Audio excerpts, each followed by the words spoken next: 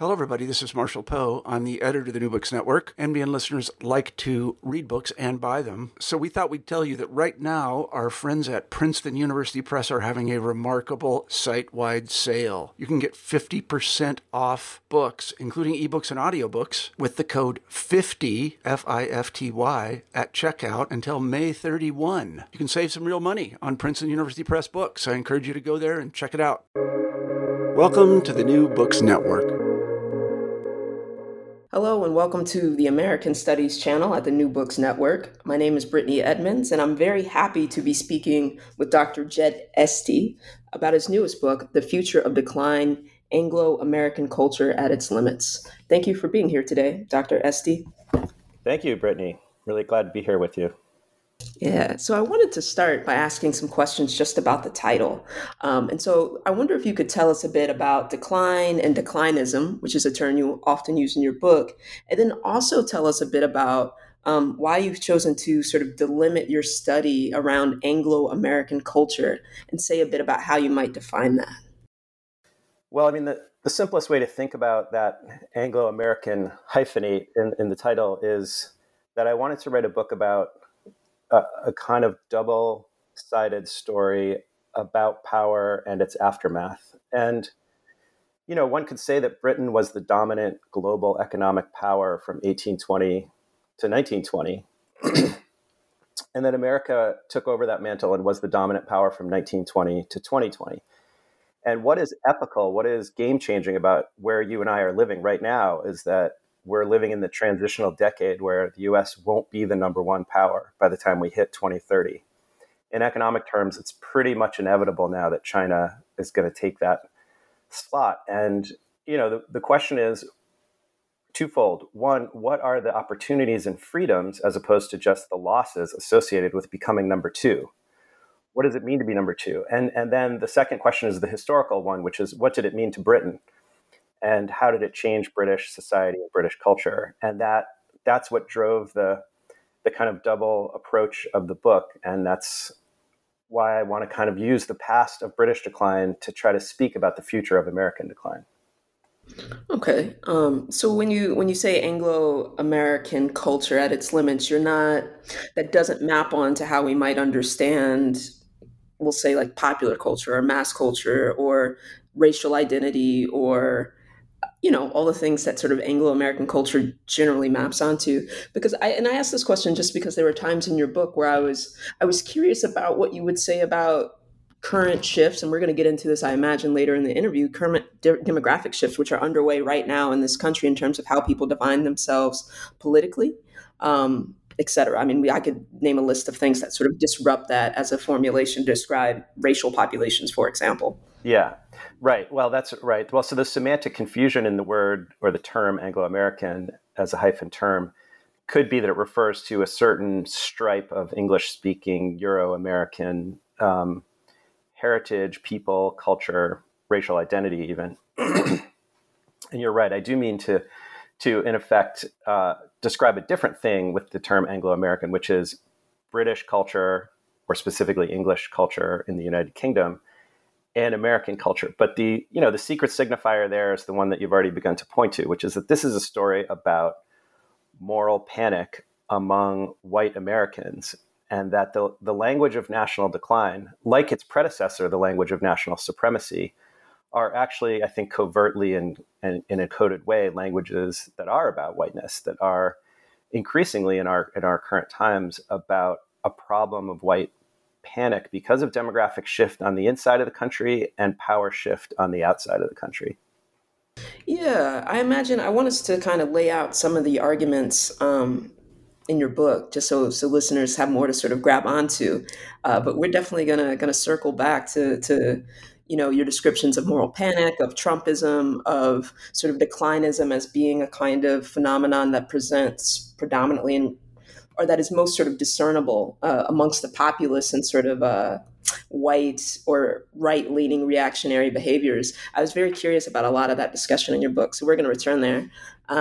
But I wanted to just lay out some more definitions. So why is decline, like, what is declinism? Why is it so attractive to people at sort of all levels of society, right? All kinds of political actors, all kinds of cultural actors, all kinds of intellectual commentators. And does declinism itself, that sort of ideology, that way, that mode of discourse as a way of thinking about the US right now, does it have a particular political character?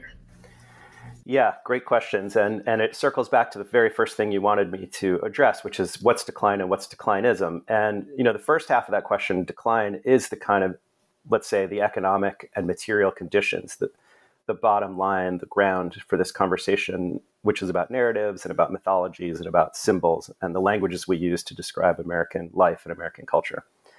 But declinism, right away I have to jump in and say, I think there are three distinct periods of American declinism. That is, broadly speaking, a belief in or a rhetoric of loss, that America in the past was somehow better or greater than America in the present. Now, that declinism, as any student of American letters or American culture knows, has been with us for centuries, and it takes different guises in different subcultures of American life. But one mainstream version of it, started out with the Pilgrims and the Puritans and had to do with a kind of moral degeneration of the society. In my own lifetime, and this is kind of what motivates the book autobiographically, that narrative of moral decline got powerfully fused to a narrative of political, social, and economic decline starting in the 1970s, I think. And that's a new layer, a new stripe got added to a powerful pre-existing mythology of loss and decline. And from Vietnam and Watergate forward, for people of my generation, the sense that America was dwindling in its capacity to be a strong society or a good society was very powerful. And now, to get to the third station in this itinerary, I think we're at a real crisis point, a real inflection point. And for so many of us, it's been a dark and difficult and challenging, 2 months, 2 years, even decade. But I also think, and this is the motivation behind the book, is that it's a very transformative time. The sense that declinism is now materially fused to decline, that we really are becoming a number 2 country in the world, means that we can let go of certain kinds of mythic attachments to greatness because we have to, because the world tells us that we have to. And that begins to, I think, disrupt some of the wiring that connects white supremacy to American supremacy, that connects the language of national greatness to the language of lost greatness, and finally to the specifically rightward leaning rhetoric of "Make America Great Again." One last point in answer to this broad set of definitional questions. I mean, for me, the essence of the problem is, as long as people on the left and center are still secretly wedded to the idea of American greatness, and a lot of them are, and Obama and Biden both were and are, as long as they are, they're replicating a kind of problem, a reflex problem of thinking about America in terms of greatness and not in terms of goodness. Well, I'm curious if you could say a bit more about that sort of first, you said there are 3 sort of ways that declinism is inflected in your book. I wonder if you could say a bit more about that first, just the belief in loss or the rhetoric of loss that you said is sort of we see as early as the Pilgrims. That was curious to me. I wonder if you could say a little bit more about that. Well, a lot of Puritan writing has to do with the idea that as soon as these small settlements were formed, in the New England wilderness and the Mid-Atlantic wilderness, the ideal of religious devotion that motivated them, or religious purity that motivated the transmigration of that group of white Europeans, white British folk to this continent, was already under corruption, and that as soon as settlements grow and the economy complexifies and encounters with indigenous people happen, that the kind of pure community ideal, the city on a hill, the famous phrase, shining city on a hill, starts to fall away. And that strong Puritan anchor to the rhetoric of American national decline, I think, has always been in place. And of course, its obverse side, right, is manifest destiny, the idea that America is always getting bigger and better. And to me, the secret lock that I wanted to try to pick in this very short book is the link between those two sides, which is the social divisions around class, race, gender, indigeneity, sexuality, and so on, that produce conflict, strife, social antagonism, competition for resources and recognition, right? Those things, America's Manifest Destiny rhetoric produced a pattern whereby instead of solving and confronting those problems, we simply tried to grow away from them, to outgrow them. And this is why one of the keynote figures in the book is Reinhold Niebuhr, the mid-century theologian who Obama was fond of citing, who said very powerfully back in the 1950s, we have intense, vexatious problems of social justice that we aren't solving because we just keep pushing the frontier out and growing the economy and hoping that a bigger pie will mean that we don't ever have to solve those problems. Well, I believe that what we're living through now is the time when that bill has come due, when the frontier can't be pushed any further, when the economy can't be grown against the limits of climate change and the rise of the rest of the world around us geopolitically.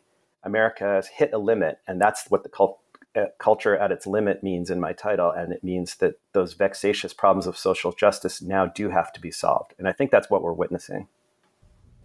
Yeah, I mean, this is where your book starts to get really interesting, and the arguments get really really complicated. And so I wonder if we could talk a bit about sort of, okay, you argue that decline is inevitable, right? And you just gave that really great kind of summary of everything about declinism now sort of long-standing rhetoric in the U.S., but it's now materially fused to actual economic decline in the sense that the U.S. won't be, just the sort of superpower economically in the world that it once was. But you also argue in your book that, likely there will never be a country that assumes that kind of position again, or at least not in our lifetime. So for the purposes of this conversation. And so I wonder if you could talk about kind of what that means, even as we talk about American decline, because even in your book, you kind of say, well, yes, the US will be sort of number 2, maybe eventually it'll fall to number 3, even behind India, but there's still all these other things, right? Like it's military or just it's sort of its long-standing role as sort of being supreme, still leaving an imprint. And you talk about this a great deal in your book. And so I just wonder if you could maybe talk about what that means for even being number 2, because it seems like its being number 2 won't be like the UK's number 2. And we're going to get into your comparison of those two countries, but yeah. Right. Well, that's right. And you point to a lot of the key factors already. That's a great question. I mean, in terms of culture, language, and technology, even if we leave aside our immense wealth per capita and our military and strategic dominance in the world, neither of which are going to go away anytime soon, anytime on the horizon. Even in the soft power realm of culture, technology, and language, English and English-dominated technologies, digital technologies, and cultural technologies, those forms of soft power, America is going to still have a much more dominant role than China, even when it's number 2 or number 3. And that's, history is very sticky. Power formations, the formations of colonialism, of racial capitalism, of settlement that started off in cycles in the 15, 16, 1700s, they're still very powerful in shaping our world today. And that's part of the driving thesis of the book, which is there's an inconsistency almost to the point of a radical blind spot in the way that mainstream public discourse in America about decline operates. And that blind spot is the joint feeding to the people who read and think about American issues of a nonsensical formulation, which is both that we're about to fall off a cliff and become a second-rate country, and that we never have to think about being number 2. And somehow those messages are fully contradictory of each other, and yet everywhere present in our culture. And that's the thing I wanted to really put the finger on in this book and really try to take the measure of in the book, which is how did this discourse become so popular while being so contradictory, and whose interests does it serve? And it's a very delicate balancing act, because on the one hand, what I'm trying to argue is Americans shouldn't catastrophize or panic about our changing geopolitical and geoeconomic role, because that panic actually feeds Trumpism, it feeds MAGA discourse, and it feeds the rightward drift of our political culture. And so what I say with the British comparison in part is, look, this is a tiny country that's still incredibly well endowed and powerful for its size because of its history, Britain. And America, being much more powerful territorially, demographically, and in terms of, industrial and post-industrial economic power, it's not going to suddenly shrink. Nothing catastrophic is going to happen. But on the other hand, it's real and it's true that we can't continue to reproduce the mythology that we're the freest country, that we're the best country, and we certainly aren't going to be the biggest economy anymore. So maybe the point now for us is to try to see under the hood and into the wiring of how it became kind of the central fact of American life that we're the number one country in the world, and to see the possibilities for change when we start thinking in other terms than growth and power will save us from the social problems we face. Yeah, something that I struggled with sometime, like while reading your book, was just like, okay, well, there is the reality that America was once it was a kind of global superpower in a very kind of unique way, right? And so it was kind of very easy to make an empirical claim that it's the number one country in the world, even if that's not true across every indice that you could measure it by. And so that sometimes ran me into problems. But then I also, like, even just now, like hearing you formulate, okay, well, the declinism, and you go into this in detail in your book, the sort of declinism, the rhetoric, basically it sort of struggles with the inevitability of decline while also sort of refusing to think about us being number two. But, as we kind of said right before that, I mean, part of that struggle is the fact that, even in decline, it'll be hard for us to really understand ourselves as number two, given how long the U.S. dominated, given the uniqueness of its domination, sort of, et cetera. And then just as a kind of addendum to all of that, which I've just said, as we just said, sort of thinking about the country having this sort of changed status, what I was thinking about in the book is still people vote with their feet, which is often a kind of right-wing, talking point, but it's true, right? Like, people do come to this country and just outsized number still. And often, these are people of color even. And so I wonder what you would make of that alongside, this sort of idea that rhetoric about the country being number one, or about being a kind of desirable place to live, or even an extremely desirable place to live, is somehow only bound up, or it's often bound up with narratives of white supremacy. But I wonder about just sort of only locating it within that sort of space.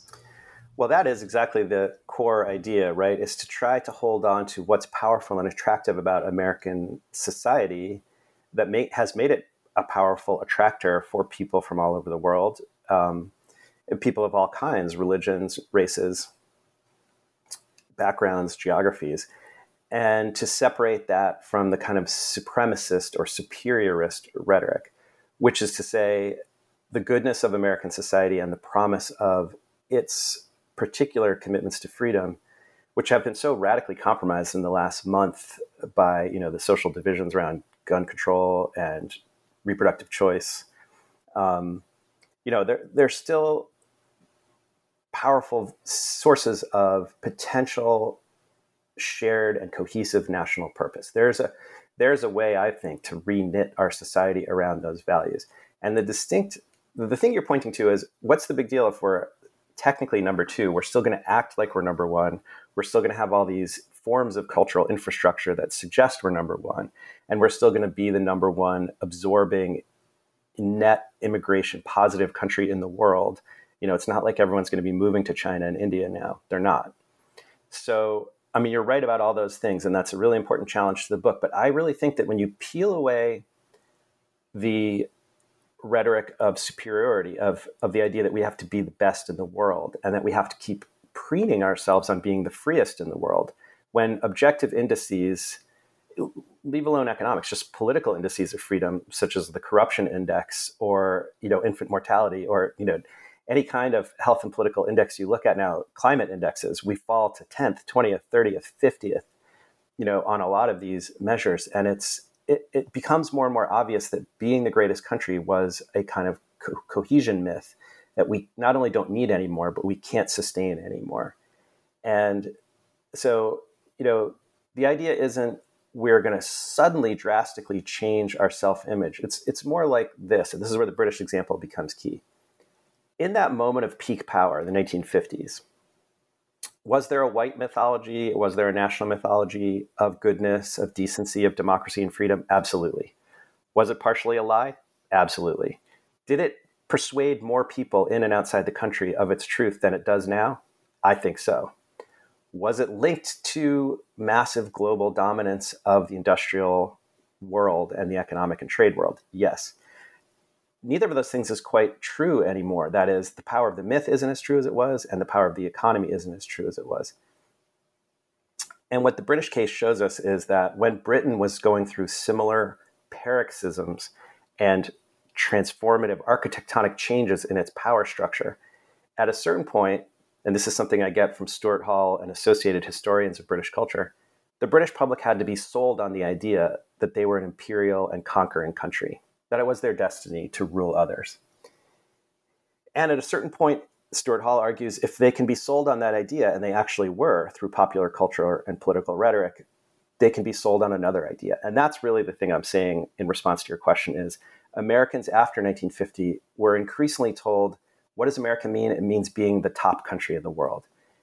But before that, and underneath that and outside that, we can say America means a lot of other things, much better things than just it's our job to rule the world. It's not our job. And in a multipolar world, even if China doesn't become a dominant superpower, in a multipolar world of the next 30 years, Americans have to learn how to think that way. That's what I think.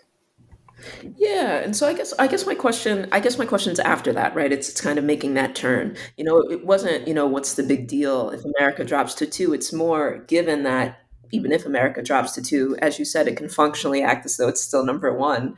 Um, it's the question then becomes, well, what does that mean for your vision of how we move forward, of being able to um, construct these sort of cultural narratives that might change how it is we understand ourselves, given that it will be very easy to understand ourselves as we have for like the last, couple of decades. Yeah, but I mean, here's where thinking more globally and about a multipolar challenge to American exceptionalism becomes the crucial, question, the cultural matrix that people like you and I are going to operate within when we do our research, when we teach our students, when we think about our place as kind of historians and students of American culture. And that is, I don't think we can predict what it'll look like in 10 or 20 years, but I do think we can predict that American exceptionalism can't sputter on in the way that it has, and that it will have to change. And I guess what I think is there are already signs that the culture's organizing myths have begun to change, like superhero franchise movies. I mean, it's not just that there are Black superhero films and Asian superhero films now. It's that all the genres that are kind of, let's say, the Hollywood mythologies of America are being rescripted slowly to confront a different kind of reality. So in the book, I talk about space movies, for example. What's different about space movies now than 30 years ago in the heroic phase of the Apollo flights? One, they're almost all anti-heroic. Two, they recognize and confront the reality of a multipolar world, so that the subplot of cooperation in space with the Chinese, for example, has become like a dominant trope of more contemporary space films. And if you switch gears from Hollywood to serial TV, which is like, for a lot of audiences, quality TV or serial TV is a kind of dominant meeting place for the culture. So much of that, as my friend and colleague Michael Zaleh has written about and is about to publish a book about, so much of that is dominated by the idea of a kind of re-scripting of the family business into a criminal enterprise. And that, which used to be a subgenre of American culture, right? The gangster film, the mafia film, or the organized crime film. It's now it's a suburban kind of everywhere family genre, which is the idea that hypercapitalism is actually to some degree criminal and crony capitalism, and that absolutely unrestricted free markets are actually the site of really serious immoral and amoral wrongdoing, that's so dominant now in the culture that I think it begins to mark for me a really important shift. And I think the two most important factors in the shift are racial struggle, the struggle for racial justice in the country, and climate change. And they both represent a direct challenge to the idea that growth is the solution to profound problems of social justice. I just think fewer and fewer Americans of your generation or mine believe we can use growth to solve those problems, because we can't. Yeah, I mean, I think those are big issues full of a bunch of contradictory discourses, and I was surprised at that turn you took there of how you read serial TV. And I mean, I do see the family criminal enterprise thing, but I was surprised you read this as a kind of criticism of hyper capitalism. What I see going on right now in the culture is this really weird sort of love of like corporatized revolution, right? And so even the two struggles you named don't require anything of anybody. I mean, if we believe Adolf Reed, there isn't a working class struggle to speak of in this country. There is no egalitarian movement. It has been sufficiently snuffed out. And that's a whole long sort of line of argument. But it does seem to me to raise the question of okay, and we're making a pivot because you do identify culture as this sort of really important side of contestation where this sort of rewriting of American myths could happen. And I just had so many questions about that because you also and we can talk about the importance of the New Left from the UK, the New Left scholars, but I was so curious about that just because we're in a bad place right now in the US in terms of literacy of any kind, right? Before we get to historical literacy or critical literacy. I mean, people just can't read, right? If we're thinking about through K through 12, if we're thinking about adults, I saw online from a reputable source, right? That, 50% of adults can't read past an eighth grade level. And so when we talk about, okay, we need to redefine myths, I was very curious about how you saw that happening. And you just sort of named two sites, right? Hollywood, serial TV, but both of those seem bound up with global capital in a way that seems sort of invested in narratives of supremacy, ones that aren't necessarily, I think, tied only or narrowly to racial identity or white supremacy. So I was curious about that. Like, okay, so academics are going to play a role. What's the mechanism of dissemination? What do we think that means in a country where I do think we're going to get dumber, right? For just to put it crudely. I mean, it's already happening. I mean, you've been a college professor for a very long time, so you can measure it, across your career. But yeah. It's true. And yet there are ways people get smarter as they get dumber, and my students, I think, really know things that I didn't know about culture, and certainly about digital culture, for example. I mean, I guess I believe, and I feel like I'm now advancing possibly a willfully naive form of argumentation with the specific problem of literacy and education that you're talking about. But I'll try to pivot back to pop culture, since, as you said, we're in both territories now, and they're related, but they're distinct. But the educational belief, I mean, I think when you engage students through the discipline of history and the disciplines of history, of which our branch of cultural and literary history is an important one, and importantly oriented towards historical thinking, that's the kind of literacy we most need our students to have, even beyond a certain kind of aesthetic, or critical training that we have and that we try to share with our students. Those kinds of historical literacy and civic literacy, I think when students sense, even students who don't have a great deal of critical thinking training or a great deal of, literacy resources to think this way, they sense truth and lie. I mean, this is what young people, whether they're 3 or 23, understand, which is they understand bullshit / mythology / ideology.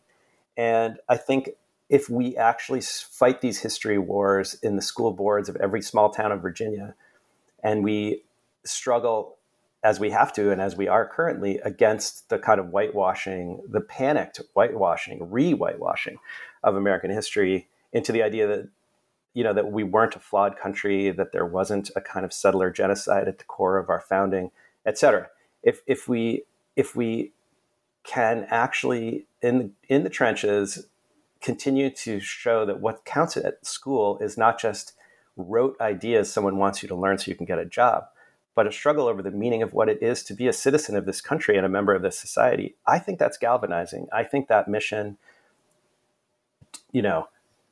pessimistic as I am about the loss of literacy and about the kind of right-wing takeover of the capillary network of American politics and culture, I think it's motivating and galvanizing to a lot of people. I think in the long run, and this is why I think in terms of these 100-year histories of British and American power, I think in the long run that we're living through a very intense backlash phase right now. And I don't subscribe to the pessimistic notion that the forces of right-wing authoritarian populism have taken over our country. They're rooted very deeply, very powerfully, and unrooting them will be the work of generations. But it's work and it's happening, and a lot of us are involved in it. And then, your other question, rooted through multinational corporate control of our popular culture. I mean, yes, you're right. But here we go to the mystery of all culture, right? That you must think about all the time. And I know I do, which is all culture is official culture in some sense, if it's got money behind it. So where does dissidence or resistance or symbolic alternative come from? Sometimes it comes from within the belly of the beast. Sometimes corporate control doesn't mean they control the way messages are processed and interpreted and received.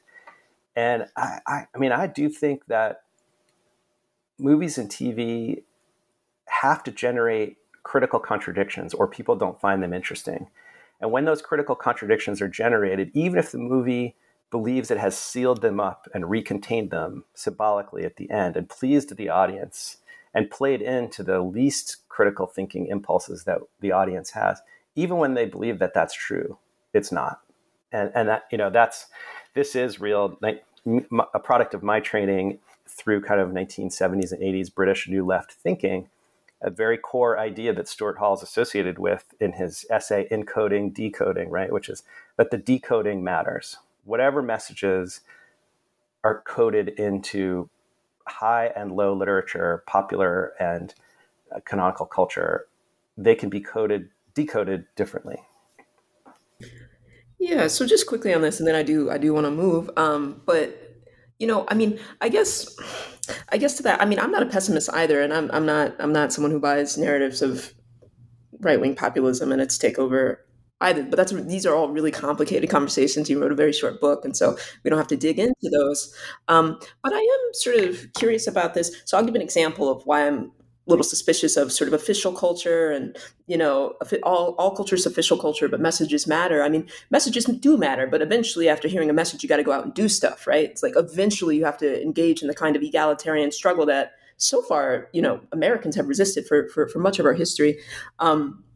But an example that I have is like Squid Game, right? Like, which has a message, sure, but like the reality is like people didn't like the message because it's like rich people are bad. People like the message. I mean, the reason why it was such a phenomenon was because of the violence, this spectacle of violence. Like, I mean, that's kind of it.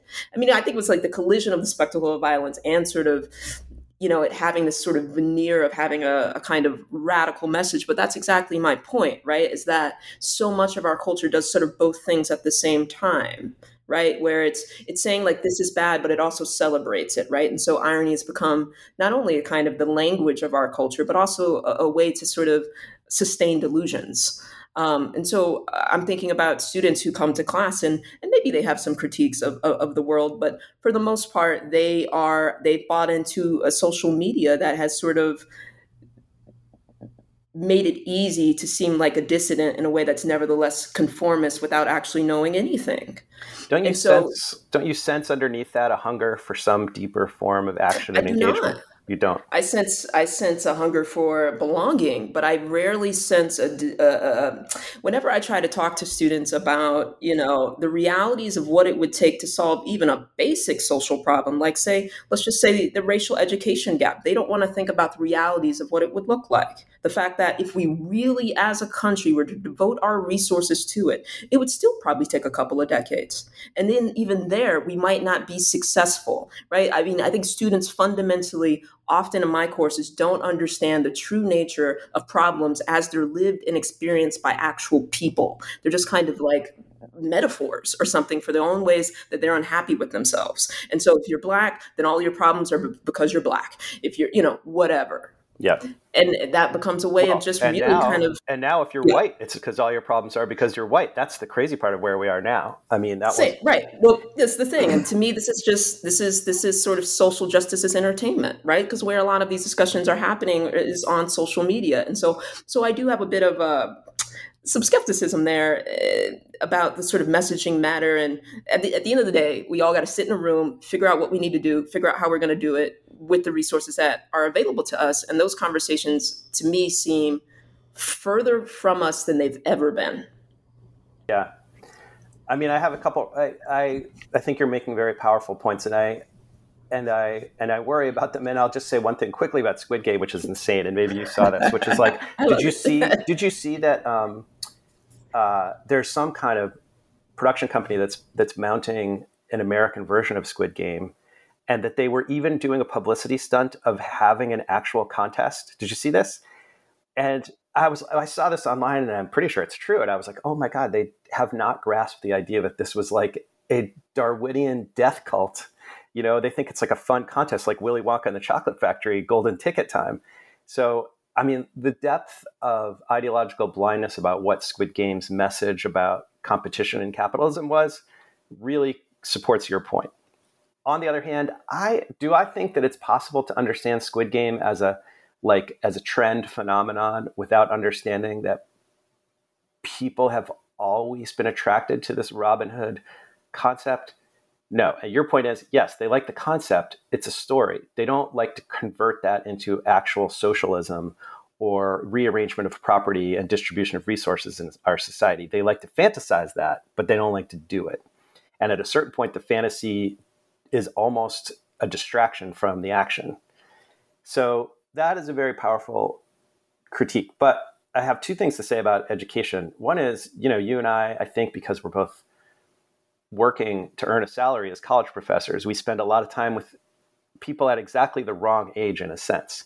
I mean, when I'm talking about young people understand bullshit, I mean 6-year-olds understand bullshit, not just 20-year-olds. And, K through 12 education is where the history war is really being played out. We still have some freedom in our classrooms, but our friends and colleagues who teach in K through 12 systems that are coming under ideological control from a right-wing, counter-revolution of ideas, they're under real constraint. And that's a serious problem. But I still think, on the other hand, what you said about social media and sort of radical chic, and the fact that people can entertain ideas about changing American society, but they can't act on them. I think if you spend time, as you probably have, and I have, teaching or working with 50, 60, 70-year-old people, there's a depth there that 20-year-olds don't have. And people become less captivated by social media and by the American rhetoric of success and by the relentlessly amoral pragmatism of our society's, capture by market fundamentalism and by toxic individualism. Those to me are the two really hardest to uproot ideologies at the core of American life: toxic individualism and market fundamentalism. And the reason I circle back over those terms in response to the meditation you were just doing is, my particular scholarly life and the research that I did in my 20s and 30s to try to understand British culture, it was kind of a distraction for me from real problems of America that I considered depressing and unsolvable. And some of those had to do with class and race. But now I look at it and I think, people absorbed ideas in the formation of American culture over the 200 years, before this century. And a big source of the ideas that went into forming American civic and popular and political culture was Britain. And there was a kind of ideological attachment in 19th century Britain to radical individualist constructions of society. We call them liberal theory of the liberal subject, essentially, and to market fundamentalism or free trade, laissez-faire capitalism. And those sets of ideas, I think, are deeply woven in to all of our popular culture.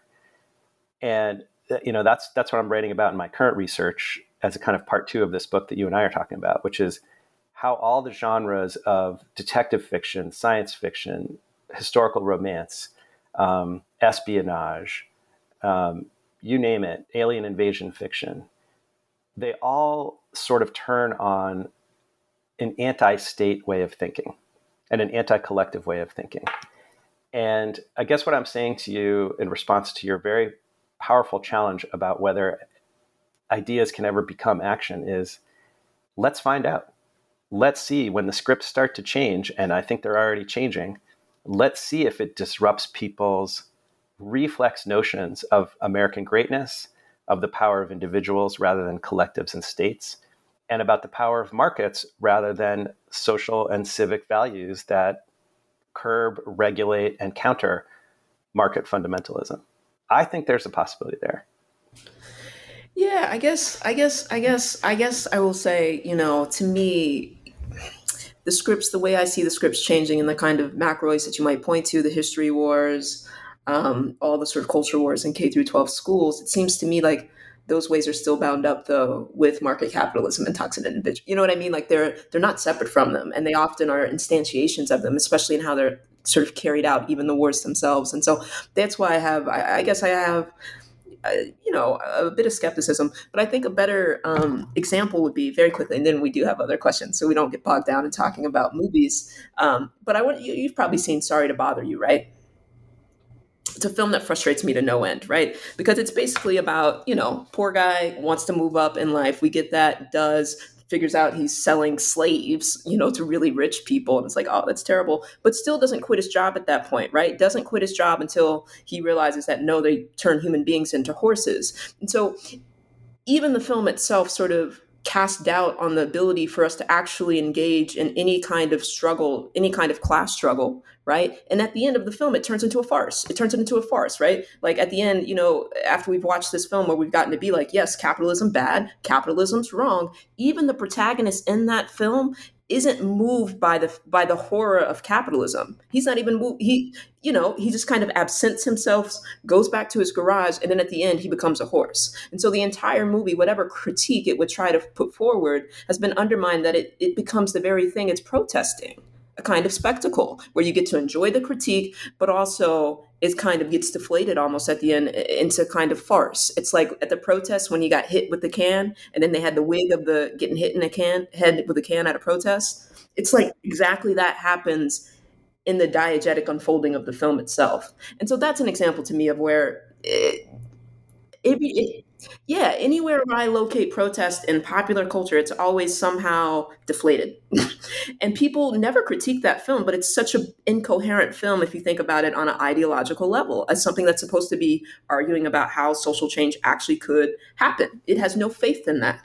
Yeah, actually. And I think similar arguments can be made about Jordan Peele's 2 super successful genre films.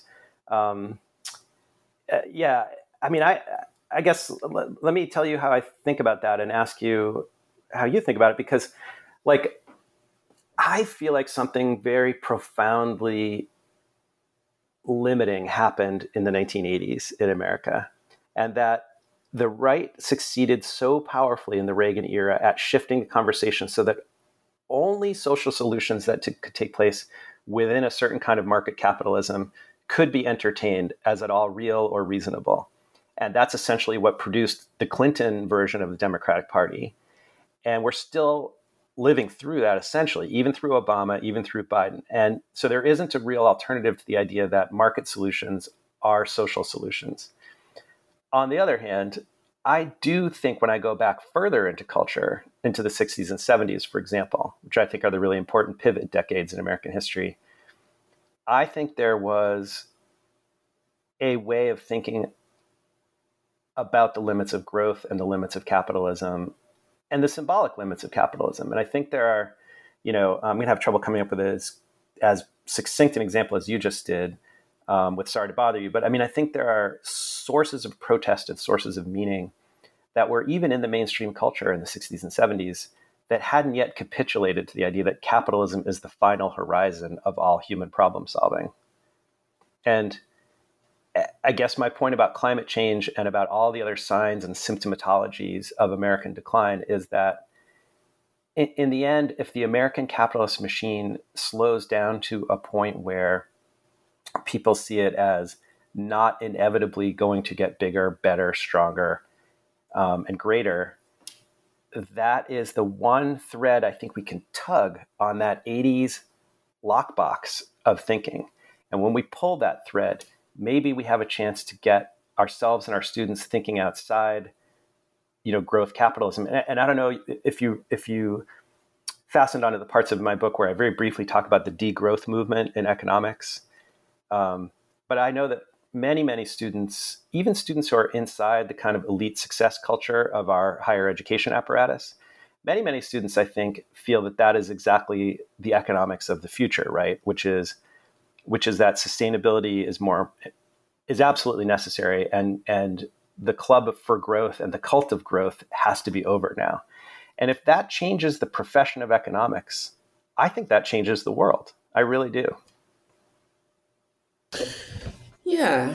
Well, I guess my question would be, is it possible that, well, I have two questions, and then this will help us move because I know we're spending a lot of time here. These are great issues you're bringing up, though, so but, I'm okay with it. But yeah, move where you want to move. Well, is it possible that as, capitalism slows down in the US, it becomes more rapacious? Like, it becomes more, gosh, I don't even know the word, but more encompassing in its surveillance of its own citizens, which is where I kind of see it going. And I wonder what that means. But then I also had a question that's sort of related to the timeline you gave. One of the things that I was interested in your book, and this will get us somewhere else, is that you link declinism as being you say declinism is linked to a felt sense of lost national greatness. But you say that sense is felt across racial lines, class lines, gender lines, what have you. And so you do a really sort of great job of identifying what a response to that looks like on the right, engaging in various kinds of nostalgia, sometimes nativist, sometimes racist, whatever.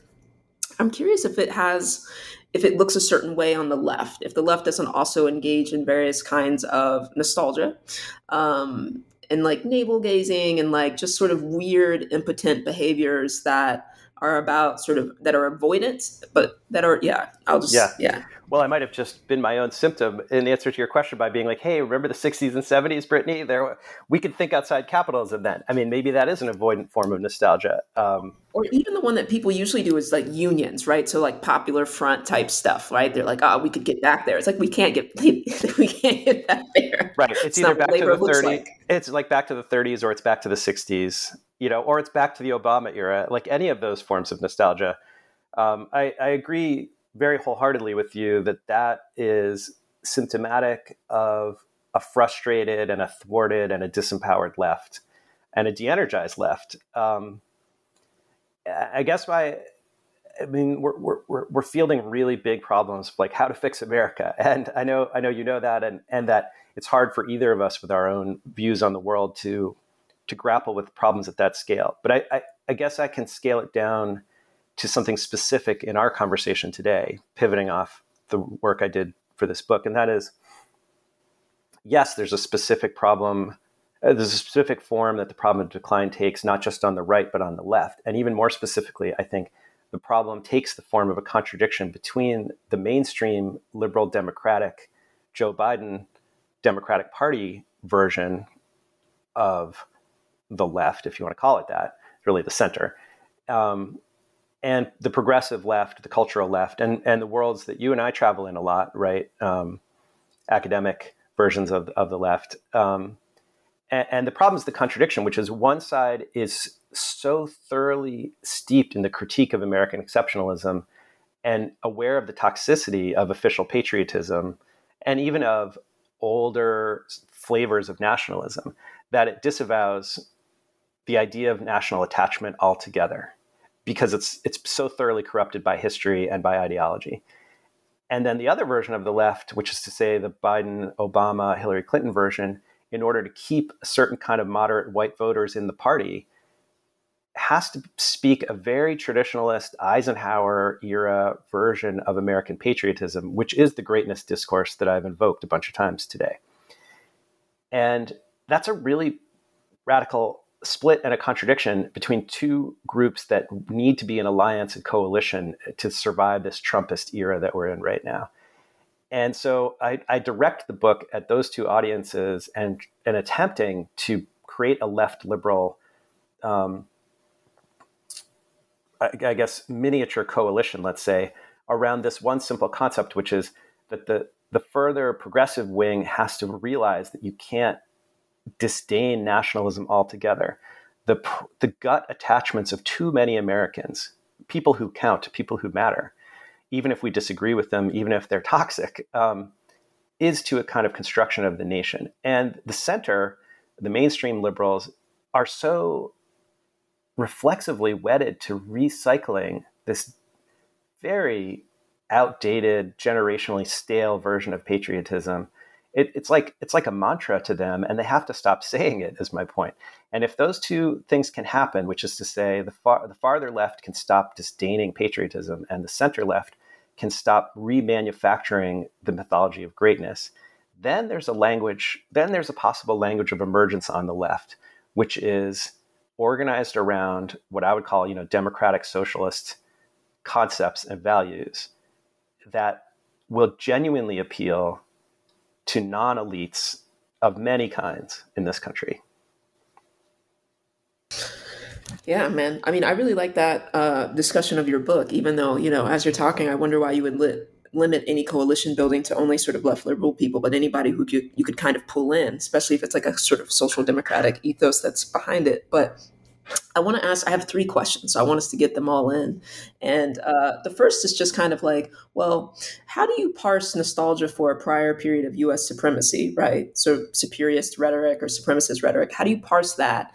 And a desire for a quality of life that was available to more Americans just a decade ago, right? If I'm I'm an average American, just a decade ago, we weren't dealing with what we're dealing with now, which rising costs of living, rising crime, poor educational outcomes in K through 12, stagnant wages. I mean, we could go on down the list, rising healthcare costs. So just even in a decade within this sort of period of decline, how is it that in sort of rhetoric that you see, from people on the ground, from U.S. citizens, from politicians, how is it that you parse the difference between that nostalgia and just like a desire for a quality of life that folks really did have just 10 years ago? Yeah. Well, I'll answer the question, but I do think the premise of the question should be broadened. From my point of view, it's been 50 years of stagnant wage growth, 50 years of frozen household income, which is especially stark and bleak coming on top of 30 years of unprecedented growth in family income and wage rates and distribution of income and progressive taxation. So the 50s through the 70s was a unusually buoyant, prosperous, and economically democratic time by comparison to any previous phase of U.S. history and any subsequent phase of U.S. history. And people are still living for that imagined version of American capitalism and American democracy. And it died a long time ago, 2 generations ago. And for me, the link piece that answers your question about how to parse it is, the linking piece is, the Reagan to Trump arc is an arc defined by precisely the frozen and stagnant growth of lower and middle class incomes and the plateaued, or in some important ways declining, lifestyles of most Americans over that period of time, combined with the fantastic, absurd, obscene, exponential expansion of wealth in the top 5 or 10%. How does that have to do with the book on national decline and the cultural and rhetorical sides of national decline? Well, it was Reagan who first said, let's make America great again. It was Trump who repeated it. Margaret Thatcher did the same thing on the other side of the Atlantic. These are all heavily austerity-driven right-wing economic thinkers who basically tried to funnel the ordinary, natural political desires of the non-elite American people for a better life into a fantasy construction a national projection of the idea that America was a once and future great power and that Britain was a once and future great power. And it's the scarcity and austerity thinking that produced the dismantling of the welfare state and regressive taxation, massively regressive taxation, practically no corporate tax, no environmental tax in America. It was a massively successful campaign to change the economics wiring and infrastructure of the federal government, all driven by this is the important part, by what is a symbolic and mythological attachment to the rhetoric of greatness, to disconnect the American people from their ordinary wishes for a decent life and reconnect them to a fantasy version of a country that was once great and could be great again, when that greatness doesn't do anything for people. It doesn't actually do anything for people. Yeah, I hear you. I guess I'm just thinking about the voter. Like, if someone tells me, hey, like, I want to make it so, like, rent is less. That's where I start wondering, like, how we parse this, right? So politicians are politicianing, but if I'm on the ground just trying to, I'm a normal person, maybe I'm in that 50% that can't read above an 8th grade level. I want somebody to tell me, look, like, I can put food on the table. I can save a little bit of money. And so that's when I'm curious about, in the actual sort of play of culture and politics, how we distinguish, especially amongst the folks who are sort of, I guess, most susceptible to these myths, how we distinguish between, I guess, sort of a deep investment in supremacy and maybe just an investment in, like, life is hell right now in America for most people, for a great many people. Yeah, well, I mean, it's because the rhetoric of supremacy sustains, for example, the incredibly outsized military spending. If we weren't invested in that kind of superiority, what kinds of resources would be loosened up to try to solve ordinary social problems? Well, your reaction to that suggests that you think that that's a quixotic mission, or... No, well, it's just funny because on Twitter there was this Gallup poll going around where it was showing, like, the loss of the American loss of confidence in American institutions, and every single one was below 50%, I think, except the military and small businesses. Like, that remained unchanged between 2021 and 2022, but every single other one was below 50%, and significantly below, like in the 30s. 30%. And so, it's weird. It's like, well, that's the only thing Americans believe in. Yeah, right. Small business. The military. That is the Reagan. I mean, that's the Reagan magic right there. The 80s became about the entrepreneur and the military. And, this is between the tech bros on the West Coast and the generals on the East Coast, that's where people think America is going to be saved. And that is precisely what I'm saying, in response to all your questions and your really probing read of America today, is that's the military industrial complex. The tech bros on the West Coast and the generals on the East Coast in the Pentagon, that's basically the Eisenhower version of what's going to save this country, which is we outproduce and we outmuscle militarily everybody else, and somehow that solves social problems. And I'm saying, as people who work in culture and education and media, we can't fix everything, but we can start to persuade the people. We can start to persuade our students, our listeners, our friends, our colleagues, our institutional leaders, that deeply and fundamentally conservative idea that our society will be saved by going back to what America was rather than forward to what it could be. Just that alone is the beginning of an improvement in the cultural climate around which social problems are solved. And it is only a beginning. I mean, that's what your questions have been pointing to. It's but a beginning, but it's an important one. And it's one that I don't think a lot of Americans of any educational level spend a lot of time thinking, hey, how did Britain survive their loss of power? And that's why I wrote this book, short and attempting to be as lucid as it could be on that problem, because I think the British blew it. And if you look at what's going on with Boris Johnson today, you see a country that's absolutely been flailing in and through the Brexit crisis, and in a way flailing for 30 or 40 years since Thatcher.